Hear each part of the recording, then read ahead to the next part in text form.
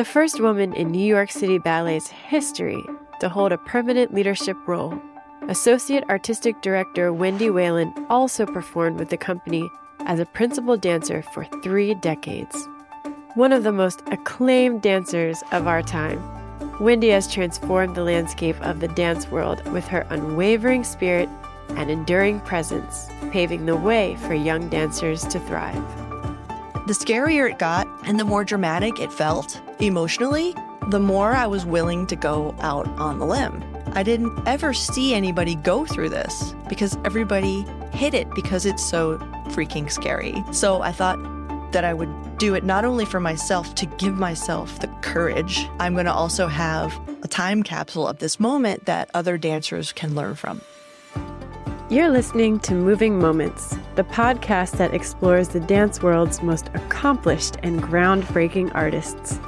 I'm your host, Alicia Graff Mack, Dean and Director of Dance at the Juilliard School. During each episode, you'll hear me talk with some of my closest friends and most trusted colleagues as we sit down to hear about their creative process and how they are changing the dance world on and off the stage.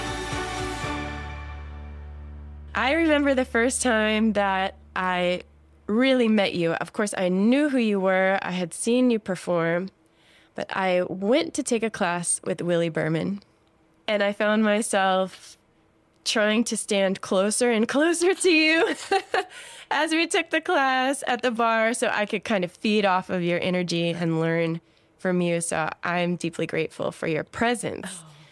When you think back on those classes and think about Willie, how does it make you feel all of those years and days standing at the bar and working with him?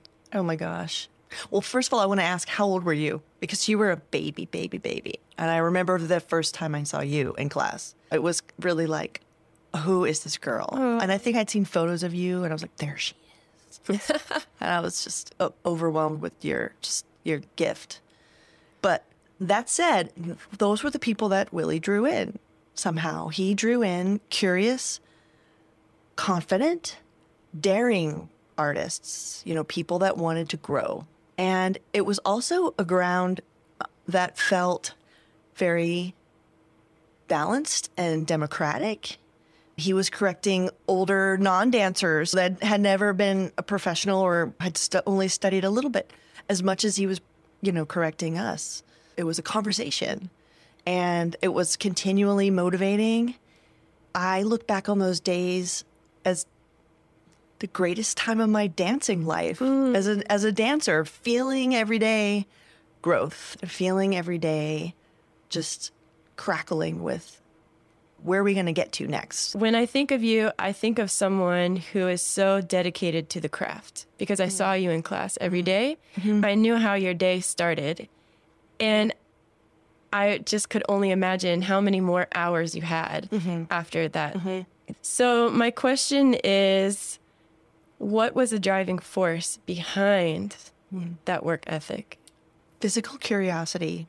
And I think as a young dancer, I struggled keeping up. I felt in my early days of being 8, 9, 10, and 11 years old, I had started going to a school where I was a little bit behind the other dancers, and they were a little older than me. But I was grasping to catch up with them and the way they put steps together. I was slow to put steps together. Therefore, I was slow to find my body, I think, because I was struggling with the mind and the body. I couldn't put them together. Mm-hmm. And then once that started clicking in around 12, 13, I couldn't get enough.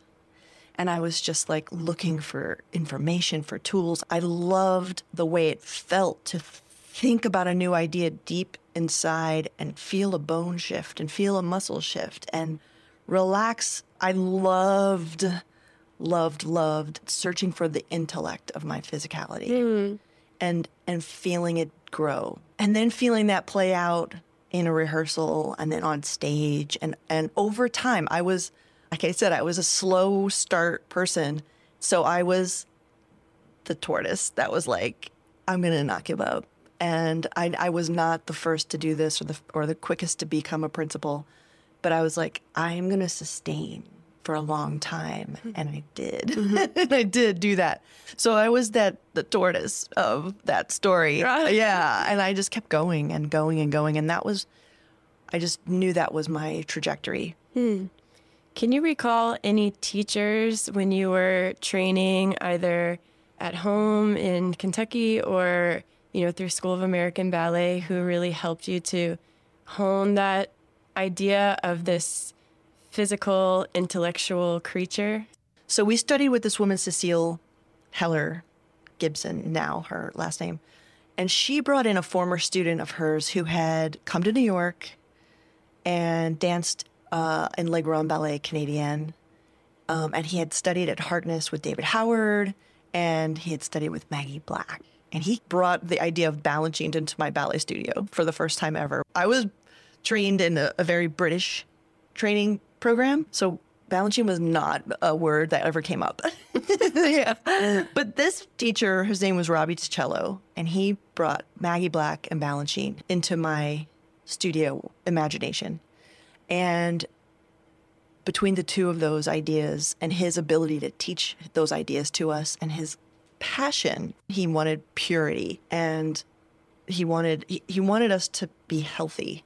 And that shifted everything for me, because he started to talk about bones and joints and how they work, and how this hip joint rolls into this socket, and how you can open it up from working from underneath, and how you need to stretch beyond your toes, and how you need to find the floor and calm on top and line that up and slow down and stay, stay, feel that line. Good. Sort of memorizing those moments. And it started to work. I auditioned for School of American Ballet at his and Cecile's behest. And I got in, and I had gone into that audition. It was for Suzanne Farrell in Cincinnati. And I felt like I could do anything because they had set me up. And that was it. Isn't it amazing how you can still hear your teachers' voices in your head? Right here, like a little bird. I have like a branch where they all sit, all of them. Yeah. I love that. Yeah. In an interview, Philip Neal, a former colleague of yours from City Ballet and also someone who I remember in Willie's class, stated, "Wendy is the most modest dancer who ever lived. We have to brag about her because she'll never brag about herself." Rather than brag about yourself, I wonder if you can share what things you are most proud of. It's so funny because we were giving evaluations to dancers in the company at New York City Ballet, and a very incredible soloist had come in, and we were speaking with him.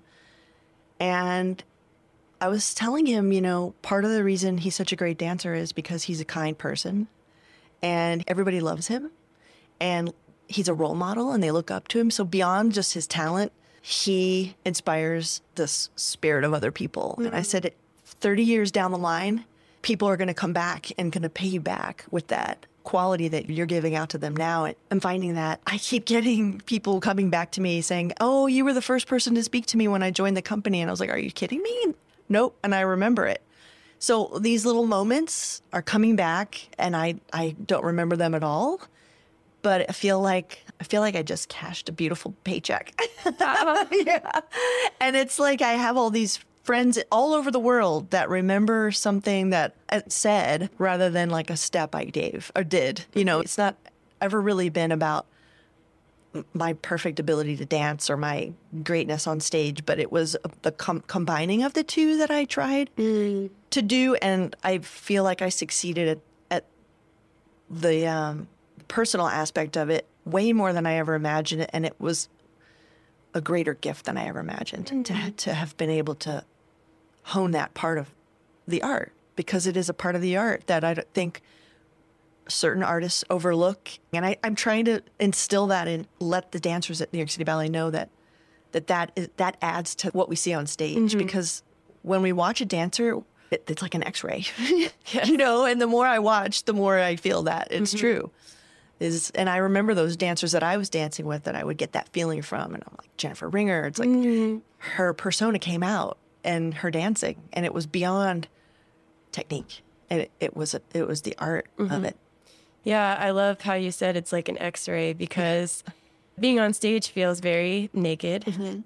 and it will reveal your most authentic self. And when the person is kind or generous or they have a beautiful spirit or emanates joy, that comes out in their work and in their dancing. And you're right, then it emanates so beautifully that others catch the wind, right? And others are empowered by that feeling. So, And you feel it when it's authentic and when it's not. agreed.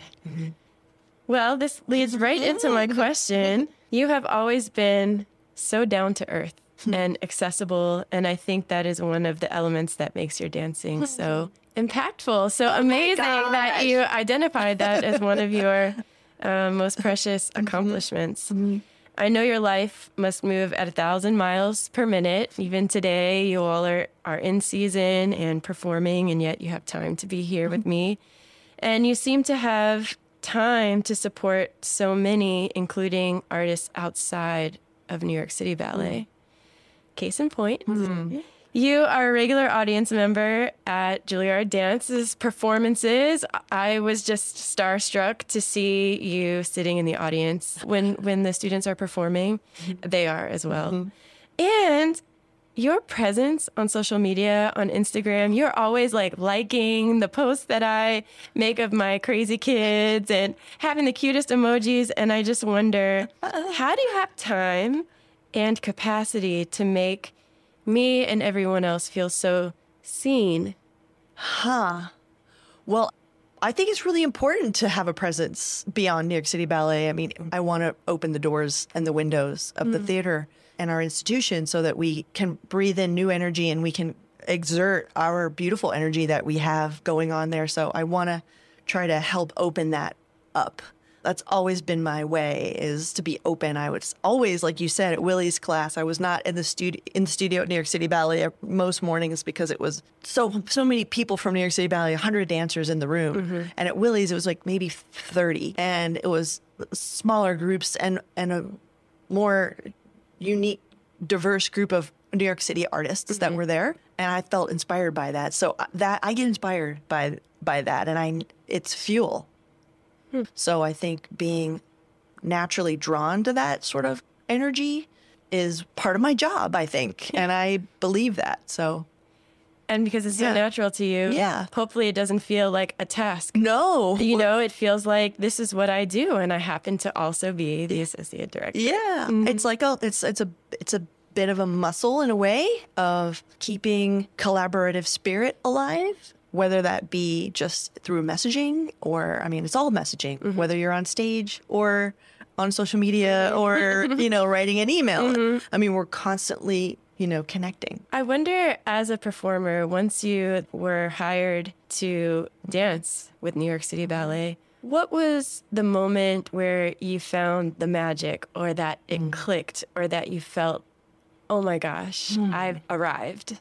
Ooh, I don't know if I ever felt that part. I felt when I was joining the company, I very much struggled through my 20s there as a person. I kept working as a dancer. There were times when I felt like I was struggling to be noticed early on. And I started to fit into roles that I felt very comfortable in, but they were like the tomboy roles. And I was like, okay, I'm more than that. And I know I am. So I was really struggling to get past that strong girl, tomboy jumper quality. And I know as dancers, we always get sort of typecast into a certain thing and we're trying to get out of those molds that we feel locked into. And we have to do a lot of that ourselves, and to know how to push beyond our limit. There wasn't an exact moment, but there were certain ballets. It's always weird for me to say this, but The Cage. Wow. Yeah. That's a serious ballet. That's a serious ballet. But it was something that I worked with Jerome Robbins on as a soloist. And I started to feel like, okay, there's a part of me that really lives here. I always enjoyed not being a person. I loved being a creature or an energy. I liked the abstract ballets. I could bring my uniqueness to the part. And people were like, you're really good in that. And I was like, I felt really good in it too. So this started to click. And then, I mean, even Ulysses Dove came a few years later, and he chose me for his ballet Red Angels because he saw me in The Cage. and different things like that. So I one of the moments was that moment because it did open a lot of outside viewers' eyes up to me. Yeah. And even choreographers, Christopher Whelan, he knew me from those kind of ballets, and Jerry put me in more and more things. And I think that was the key, kind of weirdly, with my claws and everything. Yeah. Yeah. Well, it allows you to kind of be outside of yourself and tap into your imagination. And it sounds like that's something that really fueled you. Yeah. And people saw that I was open and daring. And I think that inspired other people's thoughts about working with me. There's one moment that you're making me remember when I was working with Forsyth on Herman Schmerman, the pas de deux. And it was in 1993, and it was in the winter. And I remember him showing me a step, and it felt very foreign to me. And it was very challenging to learn his vocabulary. And he said, listen, I know you're working on Swan Lake right now. I was just getting ready to debut in a White Swan, Odette. Oh, my goodness. And he said, it's just like Odette. This movement, this arm is just like Odette. It's just pulled out, extended, and it's rounded. And so for him to put the qualities of that most traditional classical ballet into this very futuristic, foreign, it clicked. And I was like, oh my God, he's right. It makes sense. It all comes from the same place. Yes. And it's just, pulling that open. So I loved when he just opened my imagination into that idea at that time in my life. And to remind you that you already have the tools. Yeah, Exactly. That you just maybe had to have someone teach you how to use them. Yeah, open that little bit more of that window up and go, ooh, oh yeah, there it is. Yeah, that's beautiful. What were some of your favorite ballets to perform? Are there others besides the ones that you've mentioned? Yeah, I always break this down into like 3 sections because my career lasted 3 decades. So there was a first section of my career that I was drawn not only, but really strongly to Stravinsky. It was like Agon, Stravinsky Violin Concerto, The Cage, Symphony in 3 Movements. It was all these ballets. And I was at home in those ballets. And I think a lot of it was because it has such percussion and punctuation in the music. And I felt like that was me. Like I am a percussive, punctuated dancer. I have these points, these exclamation points, and these like, I felt like, and this spine that was like a question mark. I was like, I am a human punctuation mark. Yes. And so I was like, this music is that. And I was really working towards it because I knew, I was like, if I don't get there by my 30s, I'm going to be lost. I've got to get into the Tchaikovsky stuff. I worked my way into the more classical things like Tchaikovsky Piano Concerto No. 2. I did Tchaikovsky pas de deux a little bit. I did some Swan Lake. I did Sleeping Beauty. So the Tchaikovsky works and the very technical classical works, I really try to get those in and within my career because I knew the time was limited to really dive in and be able to try to own those. Then at the end, and after I started working with Christopher Whelan a bit, and I started to get my own personality, and my body softened and my energy quieted a bit, my punctuation mark moved down to like a comma. So it was, the exclamation points weren't there so much. They were like dots, that was kind of part of my body at that point. And the romantic ballets came into play, like Sonnambula and Liebeslieder Waltzer and different things like that with more swoosh and whoosh and kind of liquidy classical ballet and romance and poetry and softening and relaxing in my partner's arms because I had learned how to be partnered finally and I could really like own that. So it was like the neoclassical into the traditional technical classical balancing into the more romantic poetic side. I felt like that was my arc and my spectrum. And I loved following that, taking that journey. Yeah. Yeah, that's so beautiful. And I think, I've had so many periods of my career where I thought I was retiring and then I gained some other life experiences and brought it back and then brought it back again. Yeah. And I realized that my own personal maturing strengthened my dancing so much. And it was such a gift to have had life experiences to bring to the stage, because the romance and the swoon and the swoosh, you need a different type of strength and a different type of confidence to allow someone else to take your body as a partner to support your work, and you can actually give yourself to the work. Yeah. And you have to collage your imagination with life experience, right? So Restless Creature, it was a remarkable documentary. It captured your day-to-day life in your final year as a principal with City Ballet. Where did you find the sense of bravery to open yourself to a camera? And ultimately, what kind of guts did it take to allow yourself to be okay with the unknown of what was going to happen with your life next? I didn't have choice. No, I did. I had a choice. I had this, sort of shift in my body happen, and all this unknown was beginning. And with that, I had started my project, Restless Creature, to sort of get myself, I wasn't ready to finish dancing, but I didn't know how much longer I had in a ballet career. So I wanted to sort of line up myself for potentially dancing beyond ballet. And so I had been really inspired by Kyle Abraham, Brian Brooks, and a number of other artists, and I thought to make this project.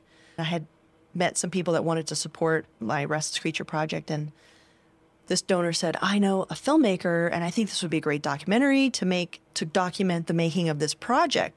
And I was like, well, I don't know. I mean, I might have to have surgery. I don't know how long my dancing career. I'm not feeling great right now. And she's like, that's the perfect documentary.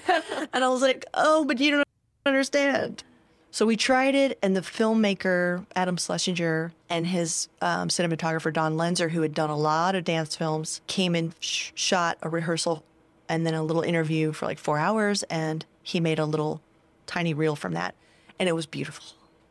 And my husband, who is an artist and he does some work with film, he said, if you're going to do this, this is the way you should do it. And the scarier it got and the more dramatic it felt emotionally, the more I was willing to go out on the limb. And the more I realized I didn't have any of these answers. I didn't ever see anybody go through this because everybody hid it because it's so freaking scary. So no one ever put it out there. So I thought that I would do it not only for myself, to give myself the courage, because I thought I'm doing this, so I'm going to do my best to survive this. And I'm going to also have a time capsule of this moment that other dancers can learn from. And that was how I looked at it, because I wanted to be the one to tell the story, because I had never heard the story of how a career ends.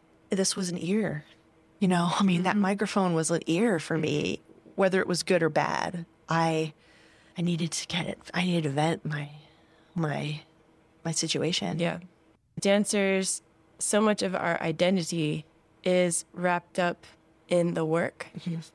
And when the work is no longer there, it's like, who am I? Yeah. And so we had the privilege of seeing you grapple with this idea of identity. Yeah. And if, you feel your only value is your body, it's not a great feeling. No. I just got the chills. Yeah. Because it's been something within our career for not decades, generations and centuries now. But the gift, like we spoke of earlier, is our life and our life experience and our humanity. And so we need to bring those together and not separate them. Shifting to your role as Associate Artistic Director, you're the first woman at New York City Ballet in New York City Ballet history to hold a permanent leadership role. What is it like for you to step into this position?